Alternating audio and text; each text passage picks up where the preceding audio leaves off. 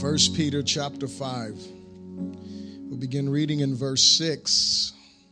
When you got it, say so. And the word of the Lord declares, therefore, humble yourselves under the mighty hand of God, that he may exalt you in due time, casting all your care upon him, for he cares for you. Be sober, be vigilant, because your adversary, the devil, walks about like a roaring lion, seeking whom he may devour. Resist him, steadfast in the faith, knowing that the same sufferings are experienced by your brotherhood in the world. But may the God of all grace, who calls us to his eternal glory by Christ Jesus, after you have suffered a while, perfect, establish, strengthen, and settle you. To him be the glory and the dominion forever and ever. Amen. By Silvanus, our faithful brother, as I consider him, I have written to you briefly, exhorting and testifying that this is the true grace of God in which you stand. She who is in Babylon, elect together with you, greets you, and so does Mark, my son. Greet one another with a kiss of love. Peace to you all who are in Christ Jesus. Amen. God, we thank you for your word that is holy, that is true, that is inspired, that is useful to equipping us, Lord God, for the work of the ministry, for every good work that you've called us to do, Lord God. Father, we thank you because it is sharper than any two-edged sword, and it cuts to the marrow, Lord God, splitting soul and spirit, Lord God, discerning our thoughts. God, we surrender to you and submit to your word today, and we ask you, speak to our hearts. God, not what we want to hear, Lord God, not what we desire, but Lord God, what we need to hear. God, speak to us. Give us ears to hear what your Spirit says to your church. And God, may you be glorified in us as we don't solely hear your word, but we live it, God.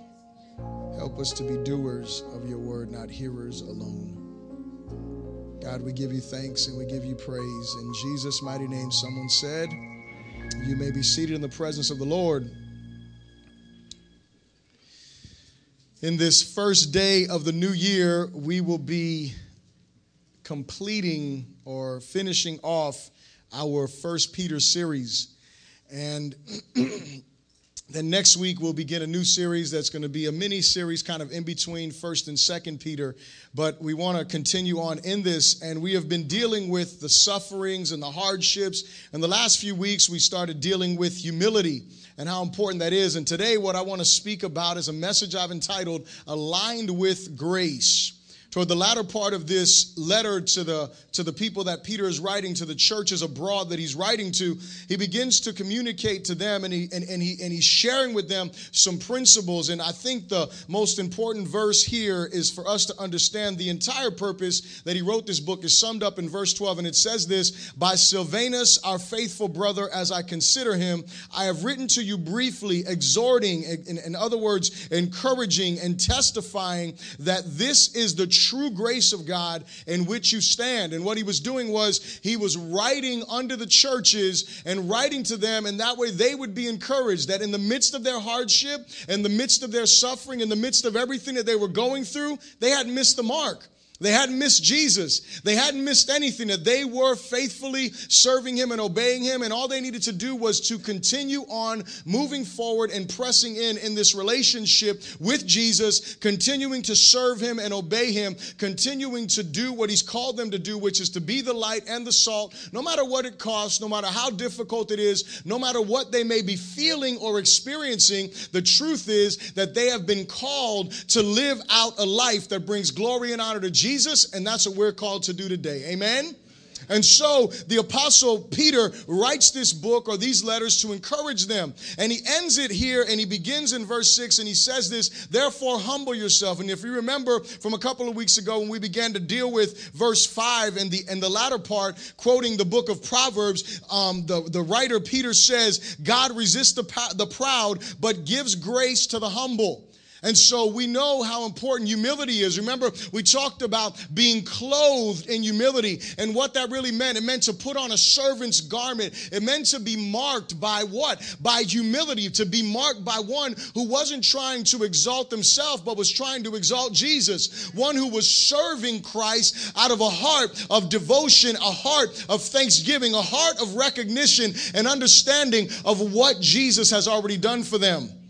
And so the mindset that Christians should pursue is one of humility. We should pursue the mind of Christ. The Bible says that we have the mind of Christ, but sometimes you and I don't think the thoughts of Jesus. Notice I said you and I didn't say you alone. Hello, somebody. We all in this room are alike because there are moments that I'm not thinking Jesus' thoughts. I'm not thinking the thoughts that I should be thinking. My mind is not focused the way that it should be. And so what we have to do is we need to pursue that. There are moments that we don't want to walk in humility because in our day and age, humility is like not a good thing. Hello. You know, because we're into building self-esteem. That's the opposite of, You got to think highly of yourself. You know, you have to, have respect and, you got to walk with it with a little swagger. Right? Glory to God. So in our day, it's like, no, you're humble. Wait a second. That's not the way that we're supposed to be. We need to be proud of who we are. And we need to have all of these certain things that are going on. And the Bible is so countercultural in that. The scriptures are like, listen, that is not what we're supposed to be pursuing. We are supposed to be pursuing Christ's likeness. And if I'm going to be like Jesus, that means that I'm going to do what? I'm going to walk in humility. I'm going to be clothed in humility. Jesus wasn't worried about how people or what people thought about him. He was worried about or concerned with, should I say, accomplishing the will of the Father, and that was it. He didn't care what anyone thought about him. He wasn't worried about what anybody had as far as in their mind concerning him. He was concerned with bringing glory and honor to the Father, and that was it. He didn't care about any of that other stuff. And when we look at this book deals with suffering. It deals with hardship. It deals with difficulty and how we as Christians are supposed to deal with that. And the one thing that we got to realize is that all suffering, all hardship, all difficulty, and most negative situations either directly or indirectly test and display our humility. Whenever we're going through difficult situations, the truth comes out. It's what I call the sponge principle. Hallelujah. Y'all have heard this analogy before. My father told it to me a long time ago, and I love it. When you look at a sponge, what does a sponge do? A sponge absorbs liquid. Whatever liquid. If you take a sponge, you put it over soda, it's going to absorb soda just like it would do water. It's going to absorb bleach just like it would do it. It's going to absorb those certain liquids, and then what happens is you can look at that sponge and it looks like, well, maybe it's dry, right? And the moment you go to grab it, you're going to find out what's in it. Hello. And so when we go through hardship, when we go through difficulty, what is happening? We are being pressured or we are being squeezed. And so what comes out of us is either the character of Christ, which will be founded in humility, or something else. We start to feel, all of a sudden, those things start to come out. You know how we start to feel that entitlement? Hello. Glory to God. We feel the entitlement starts to rise up. Oh, I don't deserve this. Okay, who does? Well, I can think of 10 people that do, but I'm not one of them. So what comes out? Well, we look at things that we see other people in similar situations and see we know all their business. Hello. We know all their dirt, and they seem to be so successful, and everything is going good. And me, I'm crying out to God. I'm praying. I'm fasting. I'm seeking him. I'm in his word. I'm obeying him. Why is my life so hard? Listen, the reality is when we get squeezed, what is inside of us will come out. And that is what hardship, that is what difficulty does. And when God allows these things to come into our life, you know what God's greatest concern is? You can write this down and just remember this for the rest of the year. God's greatest concern is not our comfort. God's greatest concern is his glory. Amen. Glory to God. God's greatest concern is not how we feel. It's not what we think. It is not what we imagine or assume or what we think things should be like. It is His glory. It is Him being glorified in our lives in the earth. And sometimes, most times, we need the hardships that we are going through in order to develop that godly character that is so vital to Him being glorified. And if we don't go through the hardship and gain the character, gain the right heart, gain the right mindset, then what happens is He is not going to be fully glorified as He ought to be in us. Amen? There's some things you need to realize, and I need to continue to remind myself of, and it is that humility is maintained by the fear of the Lord, by following the example of Christ, by esteeming others higher than ourselves, and by truthful and honest evaluation of ourselves. The way that we maintain the humility that we should be walking in, the way that we do it, it is all by the grace of God. But there are some things that we need to do. Number one is we need to have a healthy fear of the Lord. We need to have a healthy fear of the Lord. We need to really walk in reverence for Him, because you know what keeps us humble? When we understand that all of my success has nothing to do with me. What Pastor Robert was saying when he was talking to you a few minutes ago, and he said, you know what, I realized that it wasn't me that woke me up. I have nothing to do with these 44 years. He said, you thought it was your alarm clock that woke you up, but really it was God Almighty. Hello. That said you can wake up, that you can succeed. It is Him who gives you the power for success. It is not me by myself. It is not because I am so ingenious or because I read so many books or because I got on the right whatever. Listen, it is because of Him. And when I fear Him, I won't become proudful or boastful, because I realize that it is all a product of His grace, anything that I have. It is not anything else, but it is because of who He is. And no matter how hard I work, I realize that it is His grace working in me to will and to do that which He has set me apart for before the foundation of the world. See, I'll understand those things when I have a real fear of the Lord, and I realize that He is a good God and a merciful God. No matter what I'm facing, I will continue to reverence Him, and I will not become prideful and be like, well, I don't deserve this, so I'm not following Him. But if we don't fear Him, we have issues. And the beauty of this is that when we fear Him, we will automatically follow the example of His Son. We will look at how Jesus dealt with hardship. We will look at how Jesus dealt with persecution. We will look at how Jesus confronted the issues that He was going. We'll look at those and we will follow His example. We won't need a bracelet to remind us what would Jesus do, because it has been written on our hearts, what would Jesus do? And when I'm going through the difficulty, when I'm going through the hardship, the fear of the Lord leads me to that. And then what I do is I esteem others higher than myself. See, that's tough for some of us. Hello, somebody. Oh, you know, they're not as good as me. They're not as spiritual as I am. Well, I'm at prayer meeting. I don't see them. I make it every Wednesday. Where they at? I'm at all the special services. They don't ever show up. Hello. Right? But do you know their situation? Do you know what's going on? Do you know why they're not here on Wednesday? Do you know why they're not here on Sunday morning praying? I don't know. Listen, when we look at esteeming others, it's looking at them through the eyes of Christ. I'm going to deal with this more next week, so I won't dig into it real deep today. But it is seeing people not according to the flesh, but according to the Spirit of God. And then it is honestly and truthfully evaluating ourselves. That's how we walk in humility. Because when I really look in the mirror, I really start to see some things that are wrong. And I'm not talking about the mirror in your bathroom or bedroom. I'm talking about the mirror of His Word. When I start to look into that mirror and I look at the reflection of Christ coming forward, I begin to see that there's a lot of stuff that don't look exactly like Him. I start to see that. And it's not to depress me, it is to encourage me, because He died for me. Hello. He died so that way I could become that glory. He died for me so that way I could be what He's called me to be.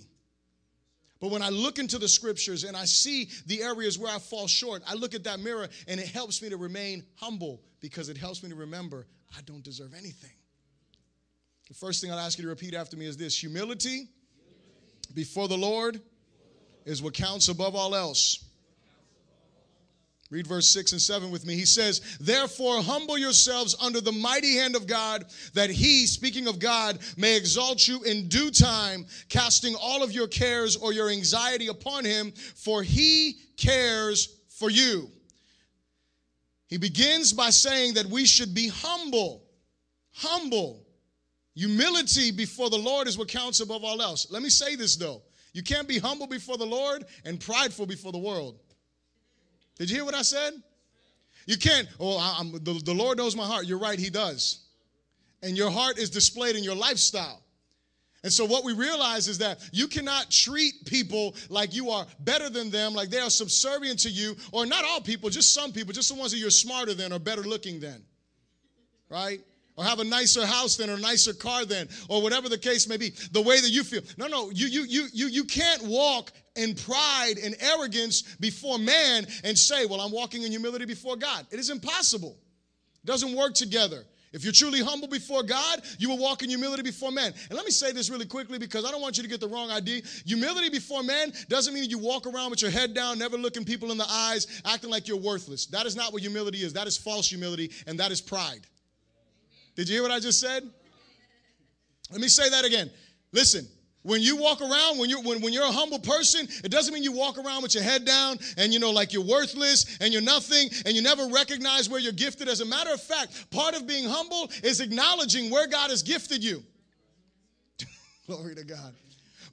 Because what you're saying is, this is what I've been equipped and designed to do. I haven't been equipped and designed to do that. That's part of humility. It's embracing what God has called you to do, not trying to do everything that you want to do. That's part of humility. And so I know that I am able to do this. I am able to do that. I'm not able to do these other things. Someone else can do those things. But these, I can do those. That's all part of being a humble person. And so to be humble before the Lord, or as he says here, to humble yourself under the mighty hand of God, what does that mean? That means that I trust his sovereignty.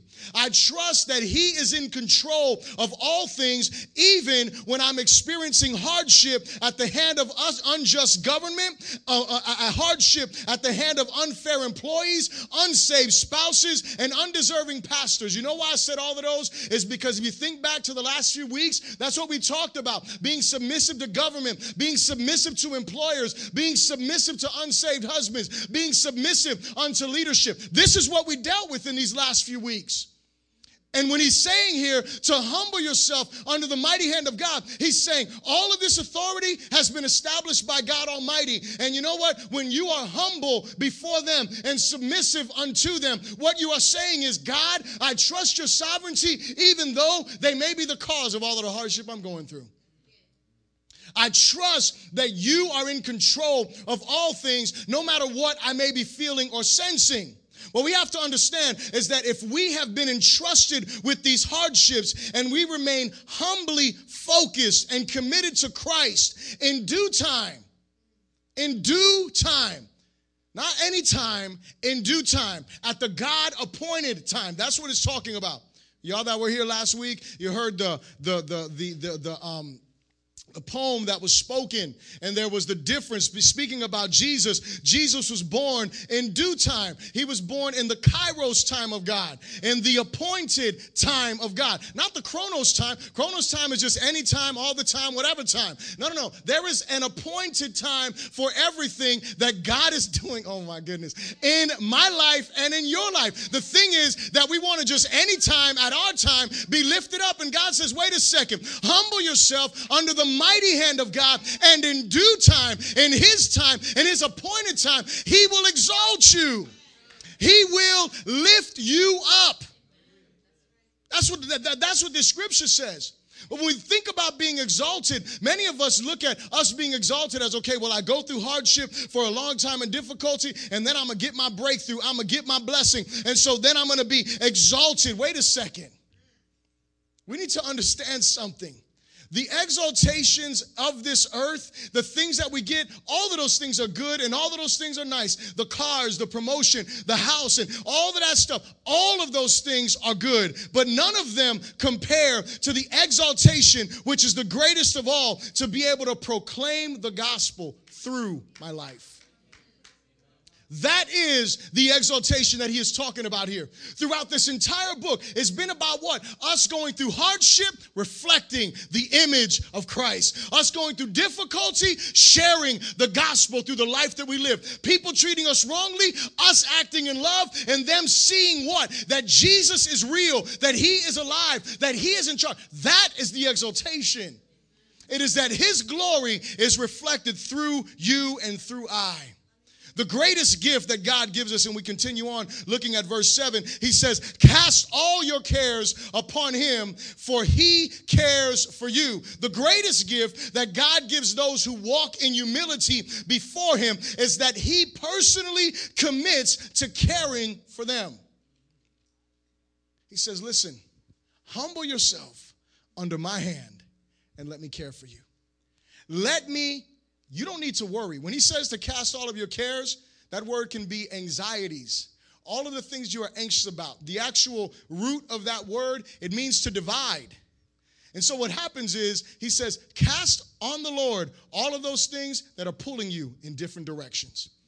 Cast upon the Lord those things that are hindering you from focusing on the gospel. Cast your cares upon him. Our lives cannot remain singularly focused upon the gospel if we are being torn apart internally. If our minds, listen, when you get down to pray, I just think about this for a moment. When you get down to pray, does your mind run to all the bills you got to pay?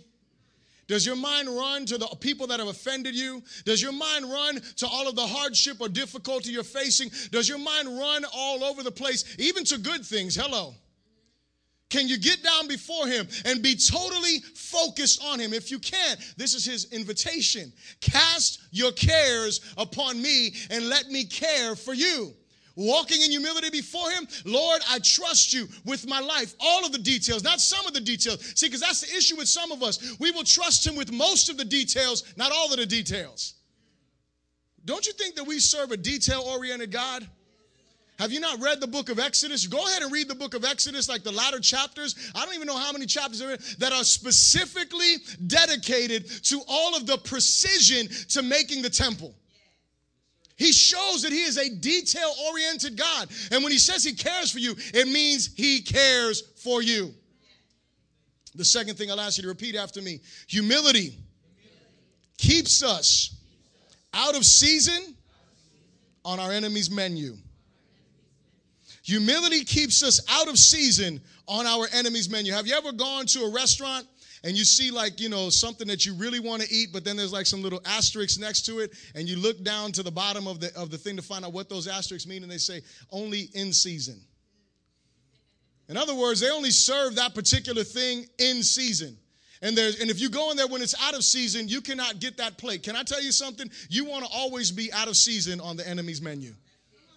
And this is what he says here. He tells us to humble ourselves before the Lord under his mighty hand. And then he goes on in verse 8, he says, be sober and be vigilant, because your adversary, the devil, walks about like a roaring lion, seeking whom he may devour. He's looking for who is on the menu.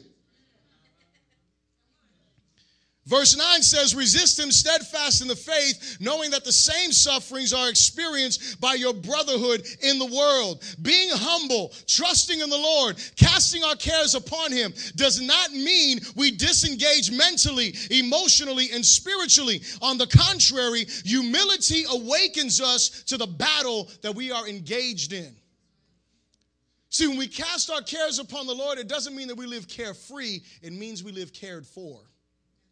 See, there's a difference. It doesn't mean we walk around with no cares. It means that we know who is caring for us.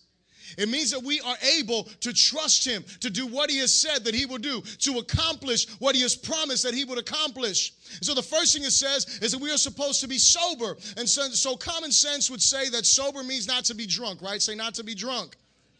And so when you look at that, what he is saying is it is to be a person who is dispassionate.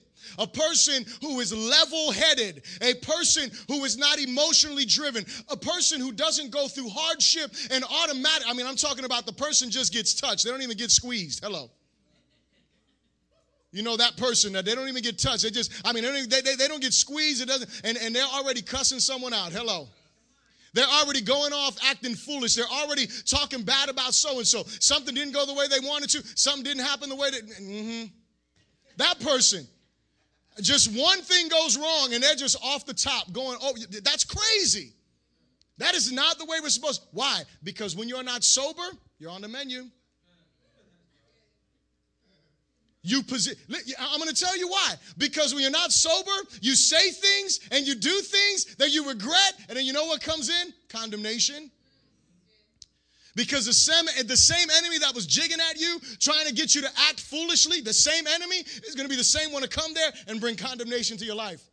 And tell you, what kind of Christian are you talking like that? What kind of Christian are you acting that way? And make it even worse, don't let someone else actually catch you in the act. Hello, somebody. Because then you not only avoid God, you avoid them too. Glory to God. Be sober. Have a mind that is level-headed. Be self-controlled is what that means. I like to put it like this. Be gospel-focused. Be focused on what God is doing in your life, what he has done in your life through the gospel. Humility doesn't just keep us sober, but humility keeps us vigilant. Say watchful. It means to pay attention to what's going on. See, when you're carefree, you don't pay attention. It's kind of like when you're driving and, you have this mirror, and this mirror. And so you're going to get into that lane over there, and you look up and you look there and you're like, everything is good. And then you go and you pull, and all of a sudden you hear, why? Because you didn't look over your shoulder. Hello. And they were right in that blind spot. You were not being watchful. And so what happens is when you are not watchful, the same way you have these blind spots in your life, guess what? You're on the menu. Because he is looking for someone who is not sober. He is looking for someone who can be incidental, someone who is not even meaning to fall into that situation or enter into that. But because they were not being watchful, they ended up on the menu, and guess what? He comes to devour. The word devil there, it says, the word devil, he's like a roaring lion, our adversary. That word is the word diablos, and it means to slander. And so what does he want to devour? He's not literally going to eat you or me, but what is it that he wants to devour? He wants to devour our faith and trust in God Almighty. And how does he do that? He does that by accusing God and by accusing men. Think about the Garden of Eden. What happened? He comes, has a conversation with Adam and Eve. What does he do? He accused God to them. Did he tell you not to eat from all of these trees? And they're like, well, she's like, well, you cannot eat from this tree. Can't even touch it because on the day you do that, you're going to die. And so what does he do? He accuses God to them. No. You can eat from that tree. He just don't want you to be like him. What was he doing? He was trying to make God look evil.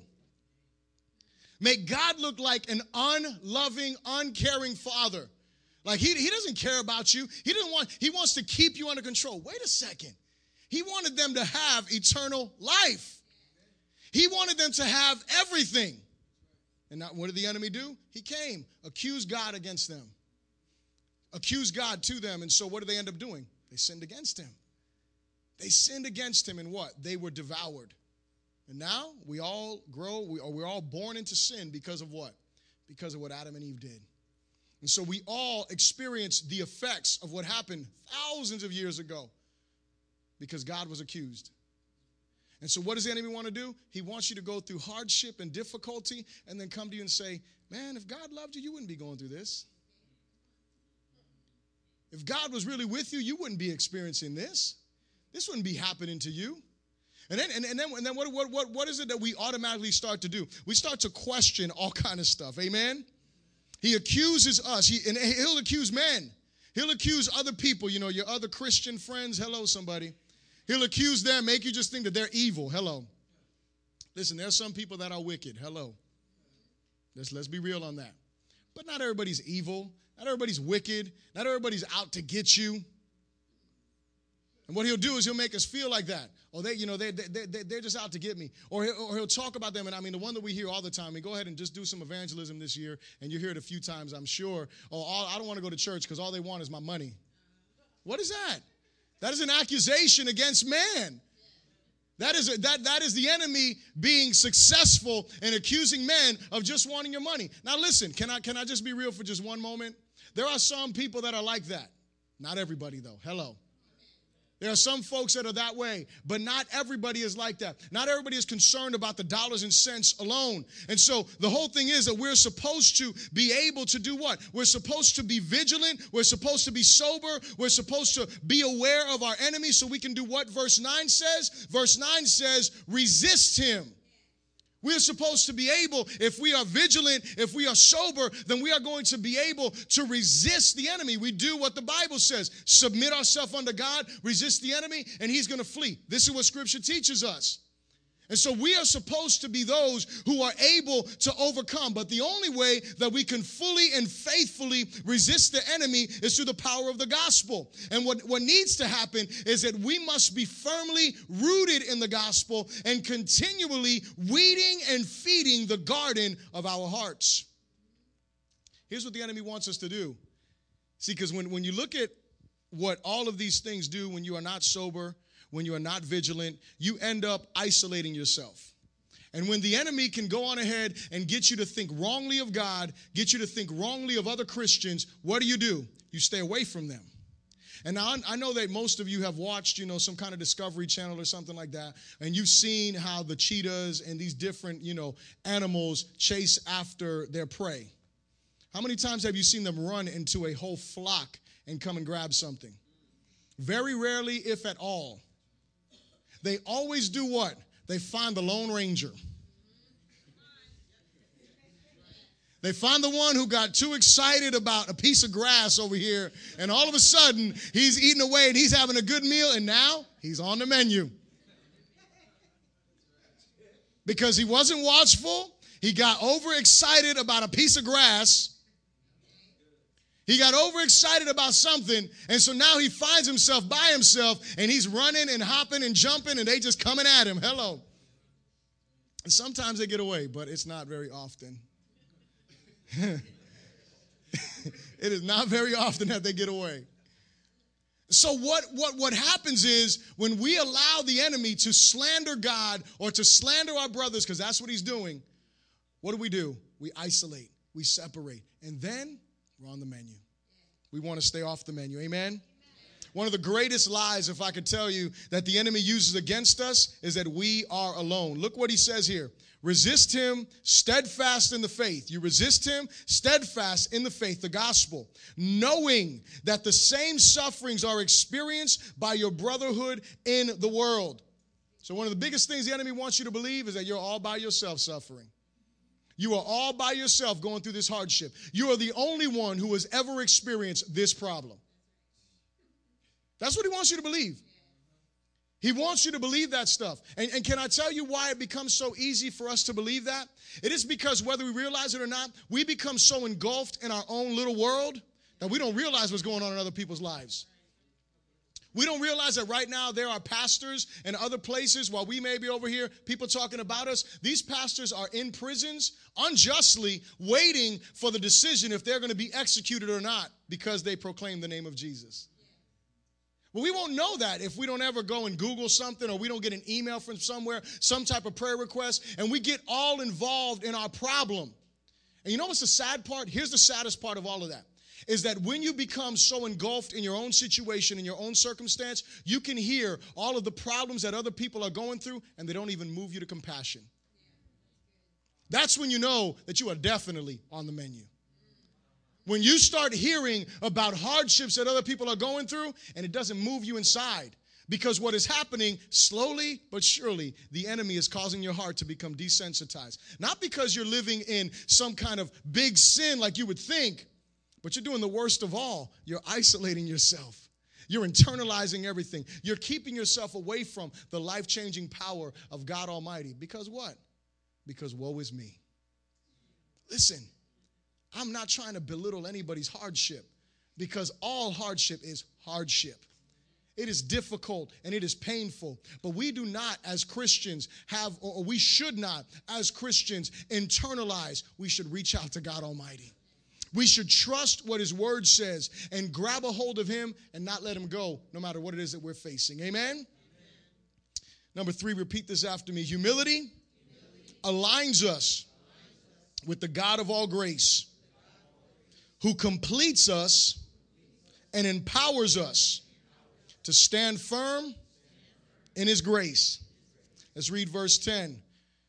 But may the God of all grace, who called us to his eternal glory by Christ Jesus, after you have suffered a while, perfect, establish, strengthen, and settle you. To him be the glory and the dominion forever and ever. Amen. He goes on to say in verse 12, we read that this is like the whole thing of this entire book, and it is that he exhorts and testifies that this is the true grace of God in which you stand. See, what happens to us is that many times, because of the situations that we face or the things that we go through, we will begin to question our faith in God. We'll begin to question God and his goodness. We'll begin to question, is God really there? And the biggest thing is this, and this may sound really cliche-ish to most of us, and we have heard this tons and tons of times, but we really have to ask this question. Do we believe that all things work together for good for them that love the Lord and are the called according to his purpose? Do we really believe that? Or does it just become one of those Christian cliches, one of those things that we say? Or does it do something to my heart when I'm going through difficulty to understand that God truly is in control and that he wants to bring glory and honor to his name? And at the end of it all, it's going to be for your good. Do we believe that? Or is it something that we really don't believe? See, as the enemy is seeking to devour us, the Lord is faithfully seeking to develop us. The gospel is being worked into us. Look what he says. He says, but may the God of all grace, who called us to his eternal glory by Christ Jesus, after you have suffered a little while, after you have suffered for some time, after you've gone through some hardship. And so Peter's saying, listen, you got to have some hope. Your hardship is not going to last forever. Your difficulty is not going to last forever. Your situation is not going to last forever. When you look at a while, that word literally in the original, it literally means a little while. The thing is this, we can't measure time the way we want to measure time. Because when we look at a little while is like an hour, 2 hours, a week, depending if in perspective of a year, a week is a little bit of time. But when we look at some of our lives, we got to look at time in the perspective of eternity. I know that is so hard because I'm like, man, I need this thing to be over right now. I'm with you 100%. But we need to understand who is the author of time. Who is the one who's controlling all things? It is God Almighty. And Peter has hope. Peter's been through some difficulty. Peter's been through some hardship. Peter fell asleep when he should have been awake. Peter was not sober. Peter chopped someone's ear off. Peter denied the Lord. Peter went through some difficulty because he did not do these things. So when he's communicating this, he's saying, listen, I wasn't sober. I wasn't vigilant. The enemy almost devoured me, but God Almighty delivered me. And he goes on to say, God is working while the enemy is trying to devour. Jesus, the high priest, the intercessor, is interceding for you. And this is the purpose, is that he wants to perfect you. He wants to strengthen you. He wants to establish you. He wants to settle you. He wants to do some things. When I looked up these words, perfect and establish and strengthen and settle, it's kind of difficult to separate these words at first, and I was just going to throw, out there to say, these are all words about fortification and move on, and we were going to go and, call it a day. But I decided to look a little bit deeper. Hallelujah. Aren't you excited? You get to sit here for another hour while I explain this to you. Praise the name of Jesus. Hallelujah. We're going to start this year off right. Praise the Lord. We are being perfected. Say perfected. When this word perfected, what it means to make someone completely adequate or sufficient for something. It means to cause to be fully qualified, to equip, to adjust, or to fit together.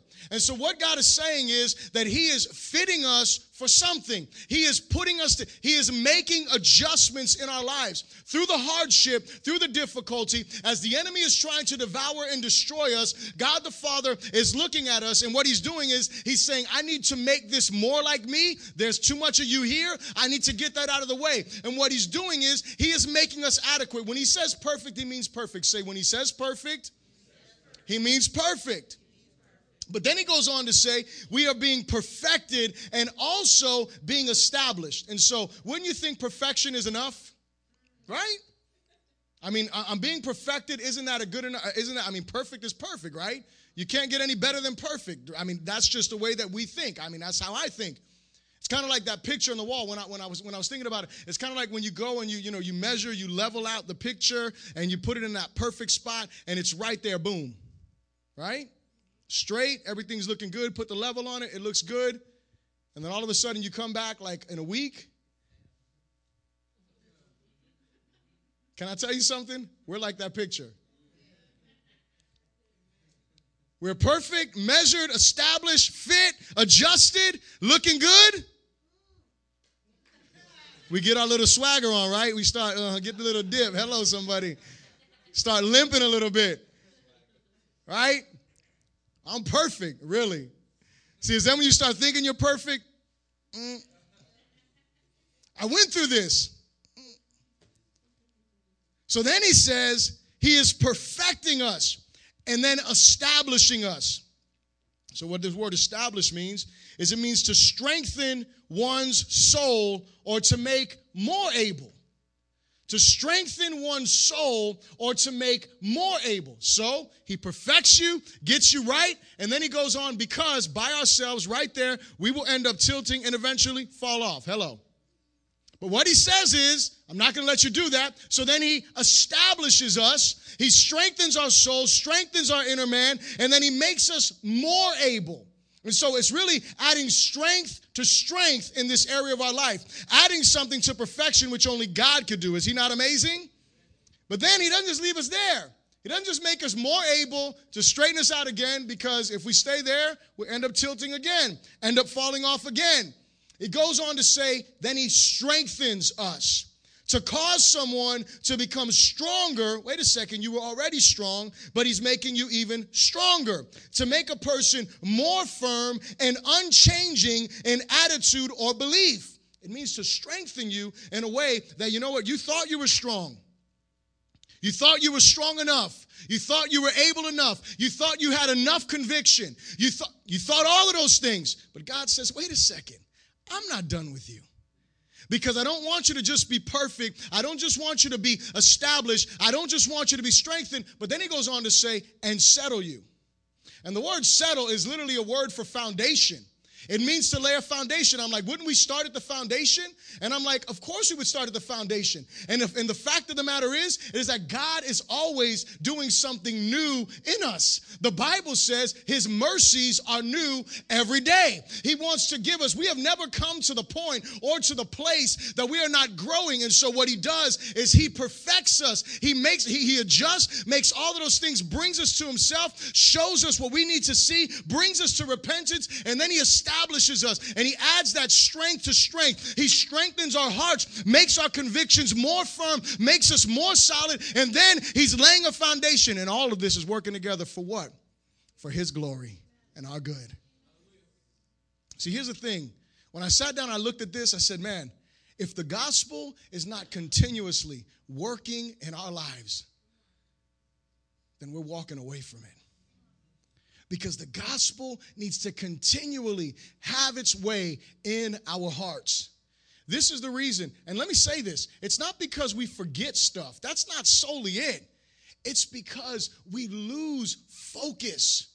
Not because we forget, because if someone asks us a question, you know what will happen? We'll come back and be like, oh, I remember that, and we'll bring it up again. No, it's because we lose focus of what really matters. It's not about me. It's not about my situation. It is about his glory. It is about his honor. It is about his gospel being preached through my life. He's called us to an eternal glory. And I'll say this, and I'm getting ready to close. We can only stand firm in the grace of God to the degree that we are being transformed by the gospel of grace. We can only stand firm in the grace of God to the degree that we are being transformed by the gospel of grace. If we are not being changed by the gospel of grace, we're not standing firm in that gospel.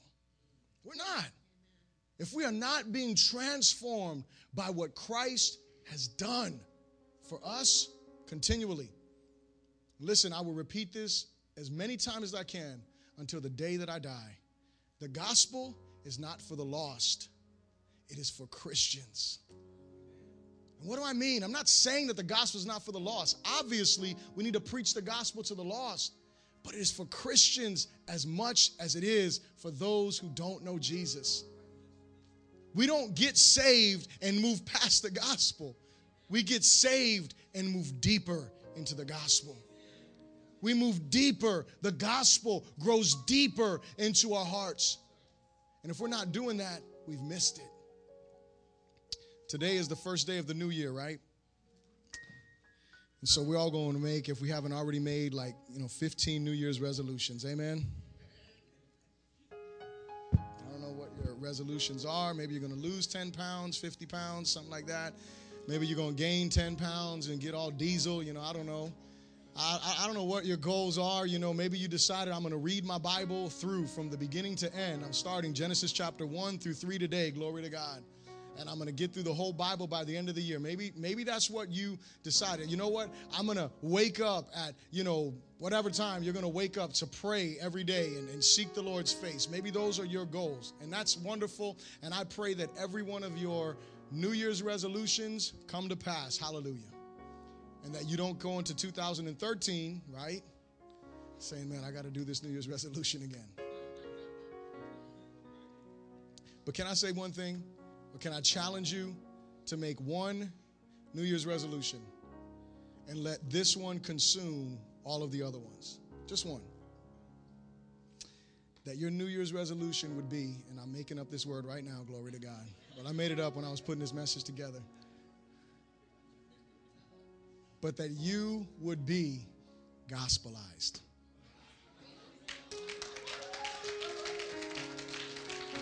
I don't think I heard that one. I heard gospeled and or maybe we did hear it. I don't know. They use the gospel in so many ways. I don't know. But anyway. But you know how someone is hospitalized, right? You know how someone is hospitalized. They find that they have a pain, something is wrong with them, and they're like, man, I got to go to the hospital. They get checked out, and then they realize, oh my goodness, and then they end up being hospitalized.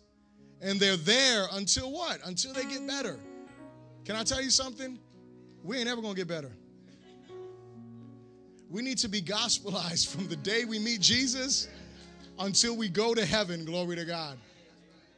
But 2012, I'm going to give you the definition of this word gospelized. I figured if I make it, I'm taking it to a next level on you, Pastor Aldo. No, I'm going to send you this. You ain't got to write it down. I'm going to send it to you, bro. And this year, you're going to hear all these made-up words. Praise the name of Jesus. To be gospelized is to cast all of our cares upon the Lord and to become overwhelmed with the indicatives of the gospel of grace, making Christ my life, my delight, and my source. That is what it means to be gospelized. It is to totally, 100% cast all of my care. You know what all my cares are? Every one of those resolutions you made, cast them upon the Lord. And the ones that really matter, you know what? Because we think about eating and we just look at it as just a diet thing. Do you know that? I mean, let's be real here. We are the temple of the Holy Spirit. Hello. And so when you eat, and listen, I'm convicted about this all the time. And if you ever listen to me pray, when I'm eating something crazy, I don't ask God to make that food nourishment in my body because I know that's the devil. But I do know that the Bible does say that, he blessed everything and all that. So I say, Lord, bless this food. Lord, I know it's not going to be nourishment. Have mercy on me for eating this garbage, right? I mean, seriously, the point of the matter is I should be able to pray anytime unhypocritically, amen? Including over my food. And so when I eat right, what am I doing? I'm honoring him. See, y'all don't want to hear that. You're like, Bishop, I just want to eat whatever I want. I'm not telling you not to eat whatever you want. All I'm saying is that in reality, we can bring glory to him in all that we do, whether we eat or drink. Hello. That's serious. And so I say all of that because we think that those things have nothing to do with the gospel. Can I tell you something? For some folks, especially in the United States of America, the scripture in the book of Philippians that says their God is their belly. Their God is their belly.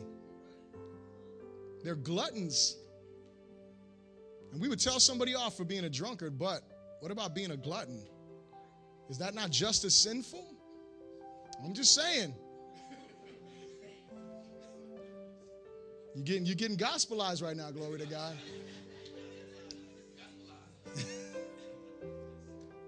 Glory to God. Listen, all of those things. You want to be a better spouse? That is an awesome New Year's resolution.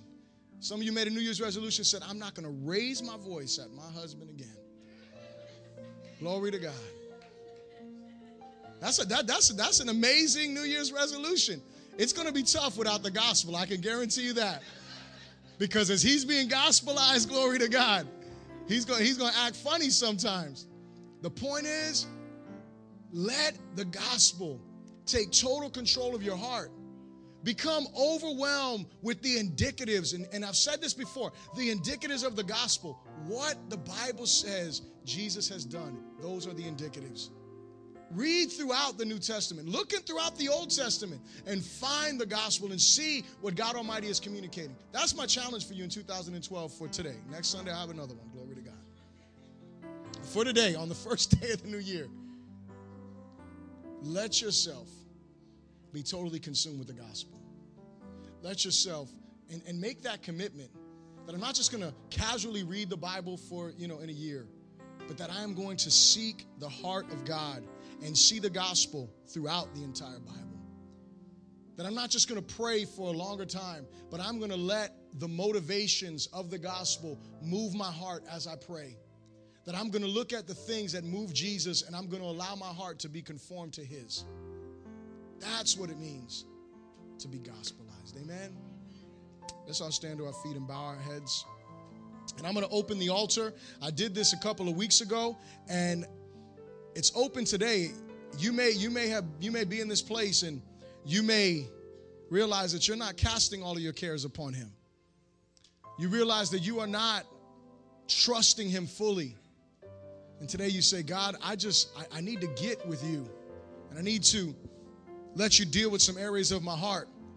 And so as we did that a couple of weeks ago, the pastors and the leaders, they'll come up and they'll face the congregation, and I'll pray. And the altar is open for you. If you need prayer, you need prayer for something. Again, it can be something that I said, maybe nothing that I said. Maybe you just came here with a burden. You came here with something in your heart, and you want someone to agree with you in prayer. Today, the altar is open for you.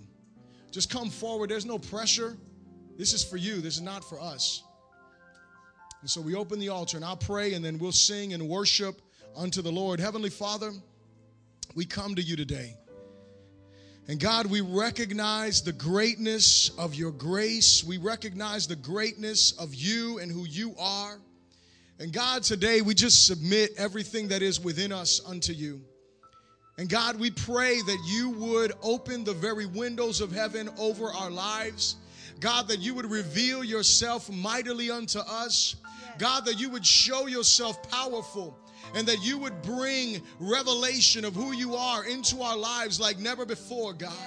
Father, we want to be overwhelmed by the indicatives of the gospel, by what you declare unto us in the gospel. We want to be changed, not solely for today, not solely for this year, but God, for the remainder of our days on this earth. We want our lives to reflect you, my God. God, we want our lives to reflect the power of the gospel, Lord God. And so, Lord, we humble ourselves before your presence today. And we ask you, God, to have your way in our hearts. Have your way in our hearts, God. Father, help us to cast all of our cares upon you. Help us, Lord God, not to carry the burdens that don't belong to us, but the burdens that you should be carrying for us. Father, I pray for every heart that is in this place today. God, may you minister and may you meet every need.